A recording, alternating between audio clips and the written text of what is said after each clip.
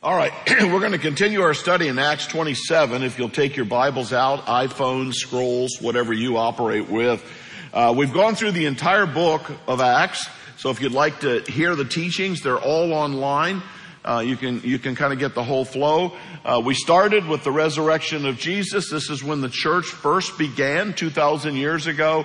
Jesus ascends to heaven. Holy Spirit comes down in Acts chapter 2. The guys all speak in other languages. The gospel explodes all over the world.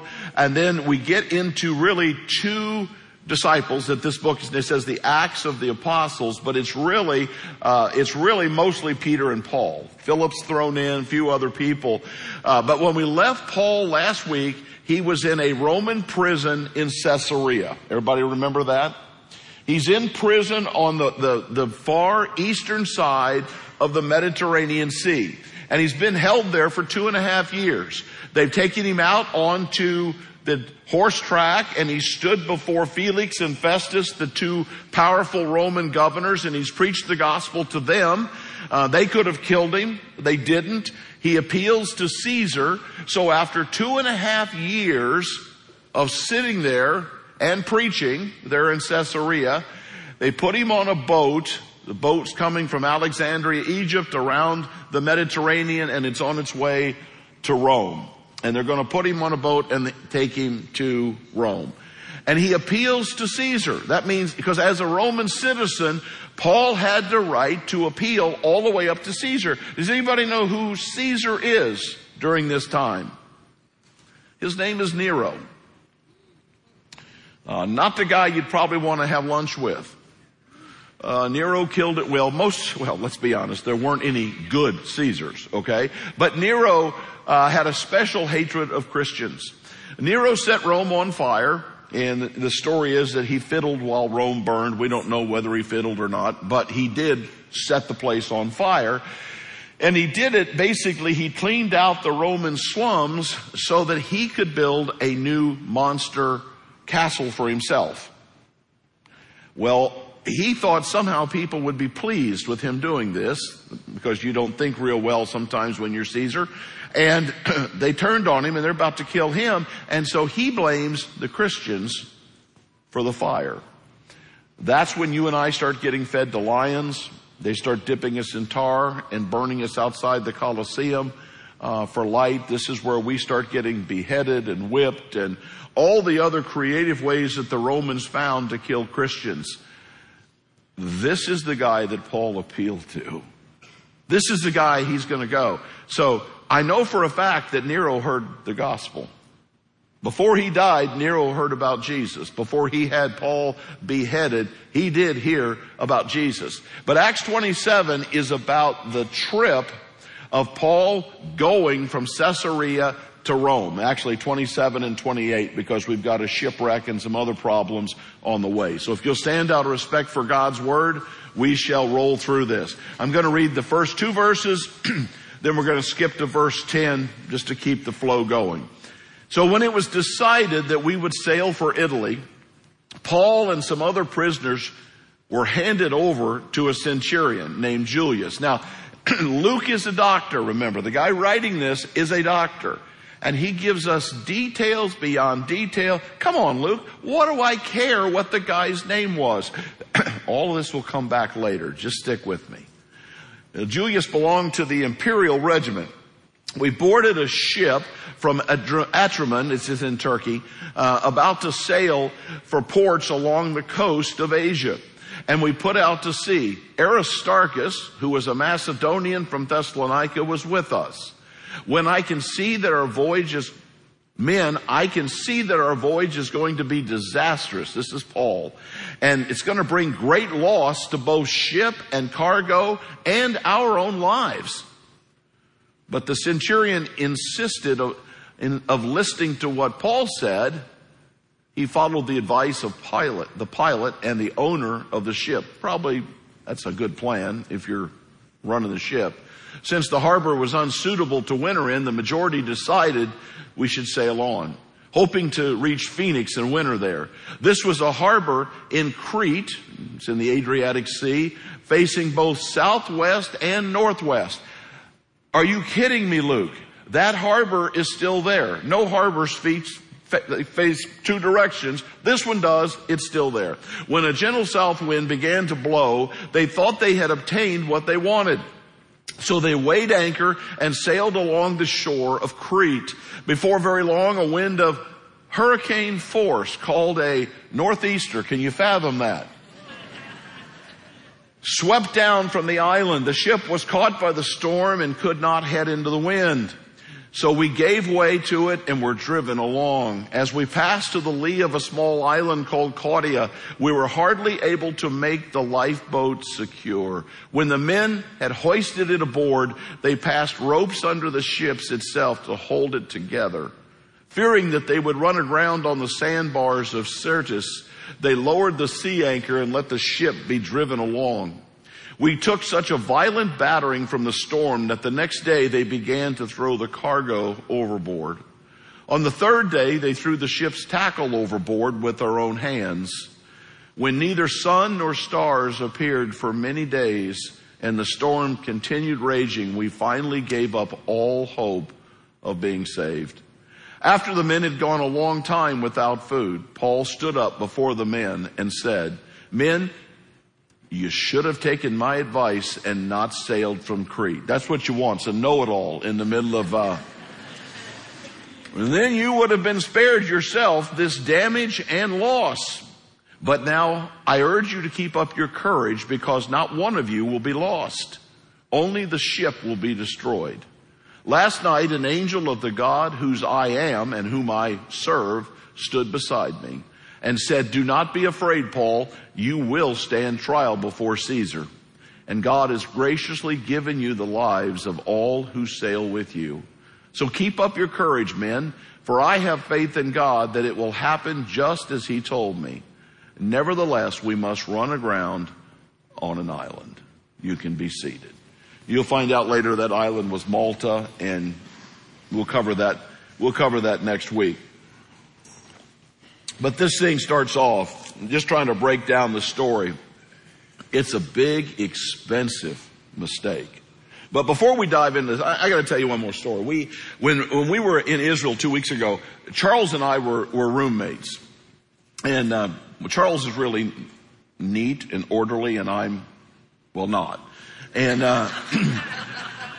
anyway, I was having trouble sleeping one night, and so out of my suitcase, I go over and I start pulling out old magazines. I pulled out Time magazine, Sports Illustrated. I had some old Newsweeks, and I threw them on the bed under me, and I went right to sleep. And the next morning, Charles said, I had no idea you had back issues."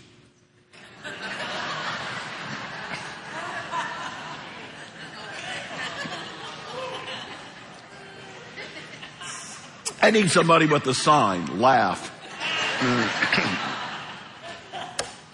A big, expensive mistake. You ever made one? I bet everybody in this room's made one. See, these guys had a choice to make. They knew it was winter. They've got a good cargo on the ship. It's not just the slaves they're getting paid, or the prisoners that they've got on board, but they've got it loaded down with wheat and other things that are coming from Egypt on its way to Rome. This boat's a cash cow. And so the owner wants to get it there because the owner's going to make a lot of money on it. Paul said, "Look, this isn't going to go well.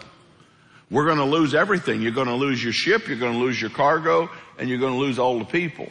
You're going to make nothing." But what took over? It's something we're pretty used to hearing about in our society. Greed. Yeah, greed took over. And the guy's greed means more to him. Now he knows by this point, everybody knows who Paul is. Remember, Paul was in this special jail. He's not really locked up. He's like house arrest for 2.5 years. And the whole world has been coming and preaching. So everybody knows who Paul is. They know about Jesus. They know what he's preaching. When he gets on the ship, he's preaching to them. So they know that there's something special about this little short philosopher who's telling people about a resurrected Savior. But they still refuse to listen. And when we don't listen to God's advice, we get burnt almost every time. And what's amazing is that people are surprised by it. People get surprised by the fact that, well, I did the opposite of what God said to do with sex, and I'm surprised that things didn't work out right. I did the opposite of what God says about marriage. I did the opposite of what God says about drugs. I did the opposite of what God says about how to handle your money. And then we're surprised when things don't work out right. And usually it has to either do with greed or pride or lust. Those are the three issues it usually comes down to. That's 1 John 2:15 and 16 if you want to reference that. But we've all made big, expensive mistakes. Even though in the story the men are going to live, that's probably the least of the owner's worries. The owner is worried about his money. And what did the owner do? He lost everything. He lost all of the revenue from moving the people. He lost all of the revenue from the wheat. He lost all of the revenue from his ship. Now he's got to rebuild the ship. I mean, this is a bad day. Anybody ever done that? Anybody here ever made a mistake? Maybe it was in a marriage. Maybe it was with a financial partner.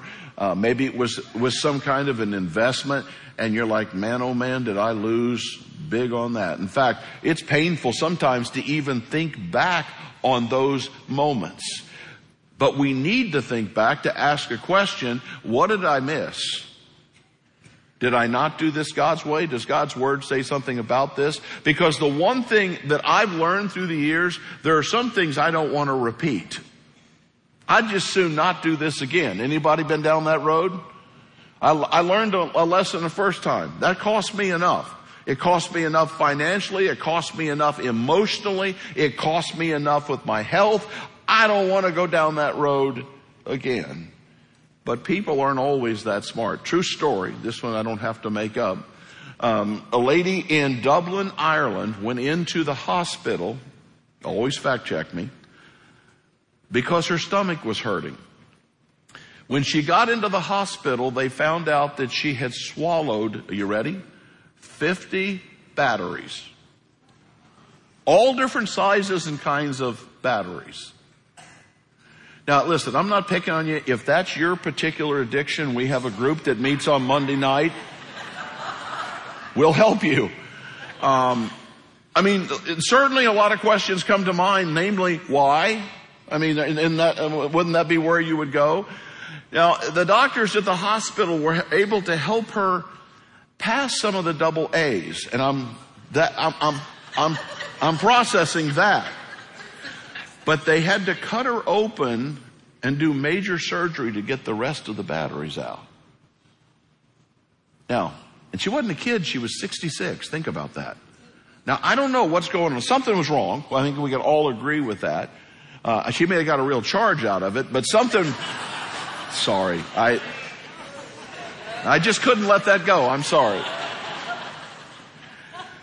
Now, I have no intentions to start eating batteries, but I'm just guessing that in your life and in my life, there are things that we're ingesting that if other people were looking at it, they'd say, what's wrong with you?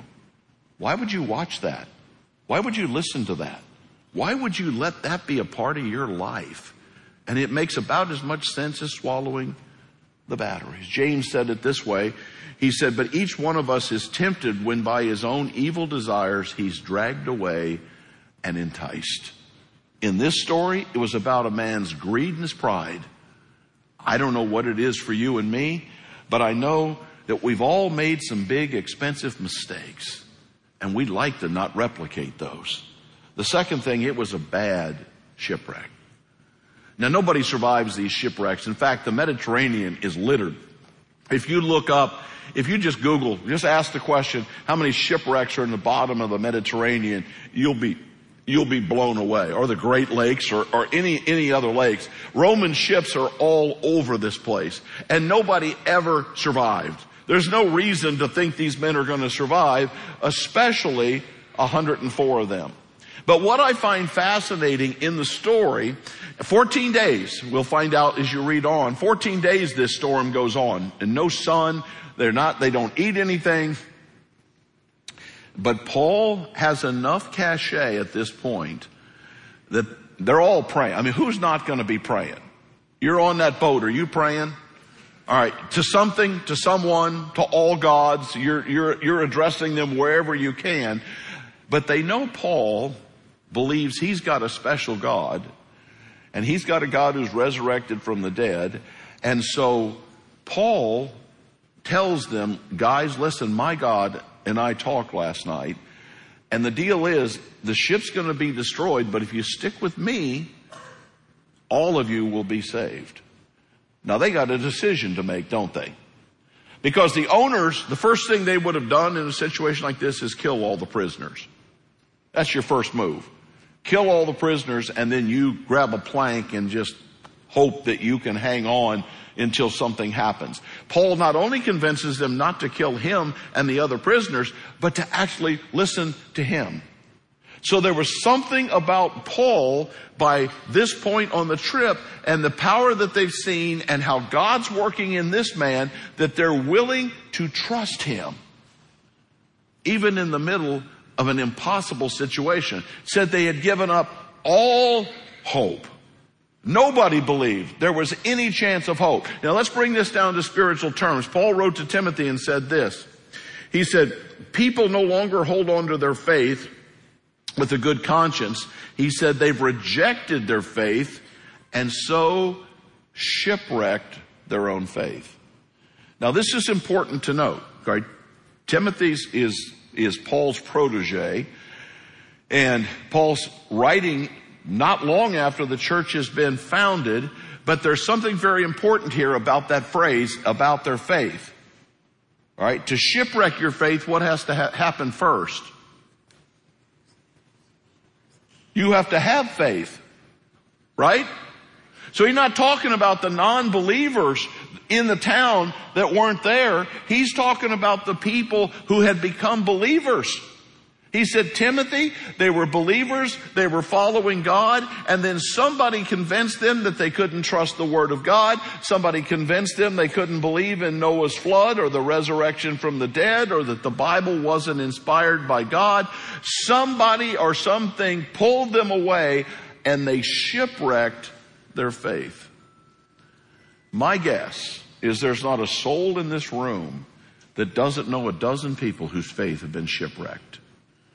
People that you've tried to go back and talk to, sometimes things have been done to them. I find in most cases, they were driving the ship. They wrecked it themselves. It's nobody else to blame but themselves. And yet somehow it's God's fault that they had a shipwreck. Our job is to make sure that we stay on track and we're able to go back out into those waters and help bring some of those shipwrecked people. And sometimes it's churches that have treated people badly. It's pastors. I mean, the stories are endless. But the truth is shipwrecks happen, and it's always the church's job to go get those people. Whether we're talking about the Titanic or there's a military escort called the Dorchester. If you don't know the story of that, there were 4 chaplains on that particular ship, and they preached the gospel till the very end. And there's the famous story when the guy said, I don't believe in your Jesus, I want nothing to do with your Jesus.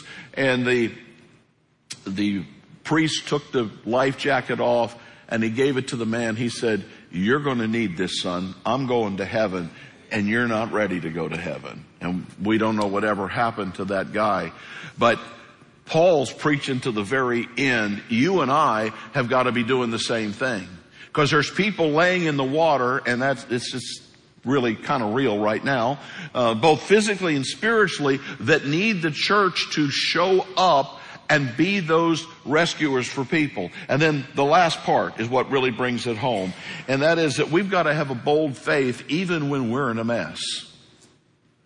Even if we have been beaten up financially, marriages, hurricanes, whatever. Paul's on this ship too, is he not? Paul's going to die too. Why do you think Paul's praying so hard? Now listen, I'd have been no help if you think I would have been Paul, because 14 minutes into that storm, I'm throwing up all over the ship. And I'm green, and I got nothing for any of you. All I'm doing is praying to die. That's all I'm doing if I'm in that particular spot. But Paul prays for the men on the ship. Now, what do you think happened to those guys after that? You think maybe some of those guys became Christians? Maybe all of them became Christians. But maybe Paul's greatest statement, and you want to see our inadequacy, I'm going to show it to you. Paul says in Romans 9:3, he said, I wish that I could be accursed. We'll translate it. Paul said, God, I'd be willing to go to hell for all of eternity if you would just save my Jewish brothers and sisters. I don't have that kind of courage. I'm not there yet. But that's where Paul was. And I'm not saying that God would have made that swap, but that tells you the heart of Paul for lost people. Do you pray that way? Do I pray that way for family, for friends, for neighbors that so desperately need Jesus? Lord, give me their soul. Bring their soul to salvation. God, I'll even give up my soul if we can just get that family to know Jesus. That's a tough prayer. But Paul's concern is for everybody on the ship. Listen, Paul's going to be dead in a couple of months anyway, ship or no ship. He's going to go to Nero. Nero's going to say, yeah, I reject you, and have his head cut off. He's going to die anyway. Paul's concern is for everyone else. I find that amazing. Sam Elliott, who Sam Elliott is from TV, he said, real men stand up for themselves, but really real men stand up for other people. And if you wonder why we do the things, why are we sponsoring children in Costa Rica? Why should I care about these Panamanian children? Why should I do these shoe boxes? By the way, we're getting close to 7,500, 8,000. You've never seen so many shoe boxes. They're all backstage if you want to come see them. But you guys have been absolutely awesome. But why do we do that? 4,000 more kids are going to be in heaven because of those shoe boxes. How many of these kids in Costa Rica? Because we live in a culture that doesn't value children. Let me throw something at you, okay? Very rarely does a statement just get in my head and it won't go away. But one did this week. There was a simple post on Facebook, just black, white letters. And it said, there were no children on the ark with Noah. And that phrase has not left me.